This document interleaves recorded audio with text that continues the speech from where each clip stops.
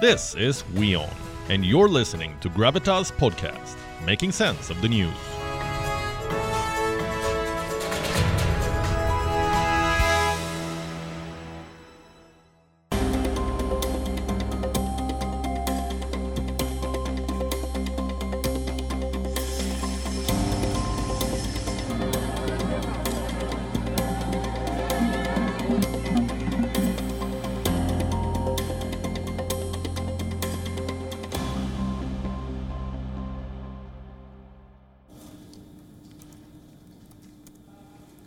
Any comic fan will tell you this: to take on Superman, you need kryptonite.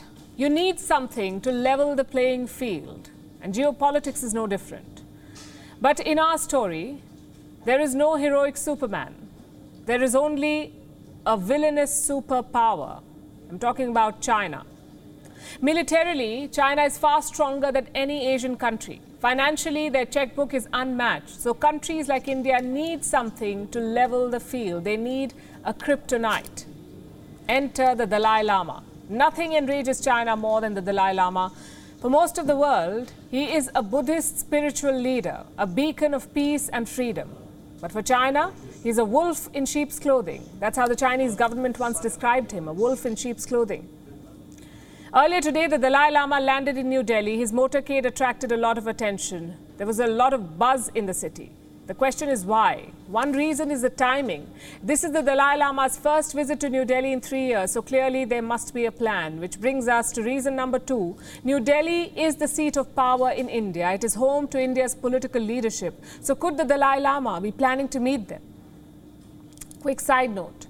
Prime Minister Narendra Modi has not met the Dalai Lama since taking office. He's spoken on the phone, but no direct meeting yet. As of now, there's no word on whether it will happen this time, but the mere possibility is important. India's relationship with the Dalai Lama has changed over the years. In 1959, the Dalai Lama crossed over to India. He was fleeing the Chinese army then. The Indian government decided to give him asylum. Back then, Jawaharlal Nehru was Prime Minister of India. Nehru never wanted to leverage the Tibet issue. He wanted to be friends with China. In fact, he asked the Dalai Lama to not provoke Beijing. So the asylum was more humanitarian than political. But 60 years later, things have changed. The Indian government may not admit it, but the Dalai Lama's presence in India is deeply political.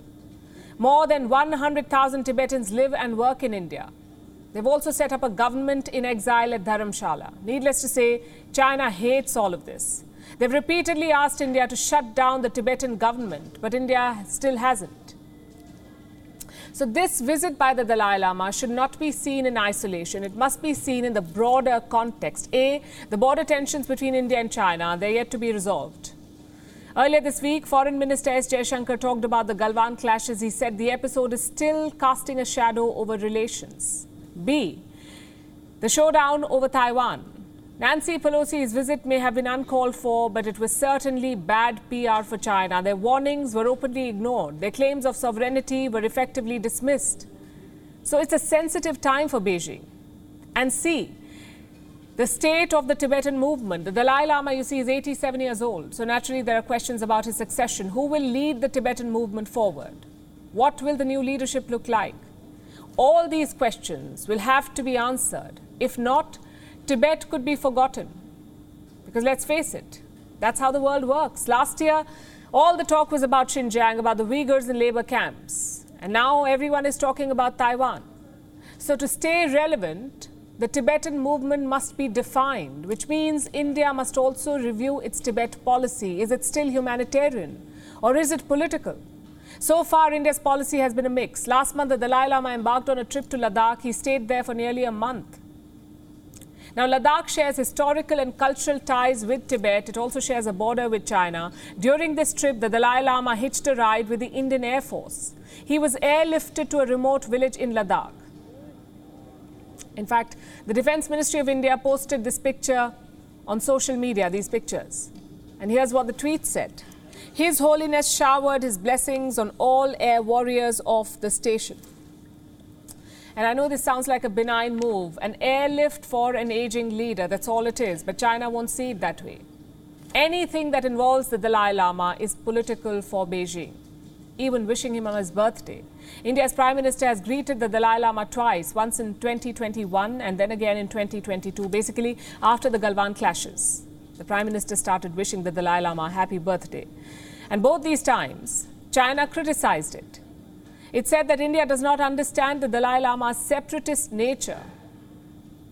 But do you know what would really infuriate them? A Bharat Ratna.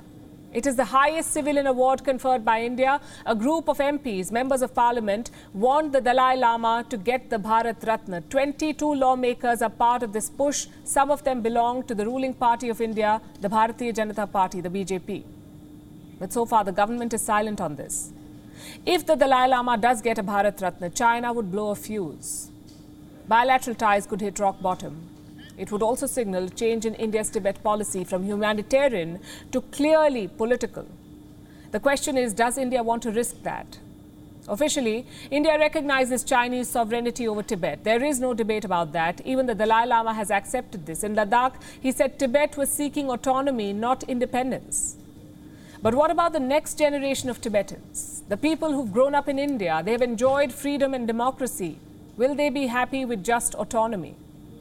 Also, what about the succession? The Dalai Lama has dropped multiple hints about his successor. He said it could be a woman. He said it could be chosen from a free country. So not China, definitely. But Beijing has other plans. They want the succession to follow Chinese communist laws, which is strange for an atheist state, but that's China for you. Convenience over principles, always. My point is the Tibetan movement is undergoing major changes, and so is India's China policy. It benefits both sides to synchronize those changes, to be on the same page. But India must also remember the balance of power, the cost-benefit equation of backing Tibet. Because the last thing they need is the kryptonite to backfire.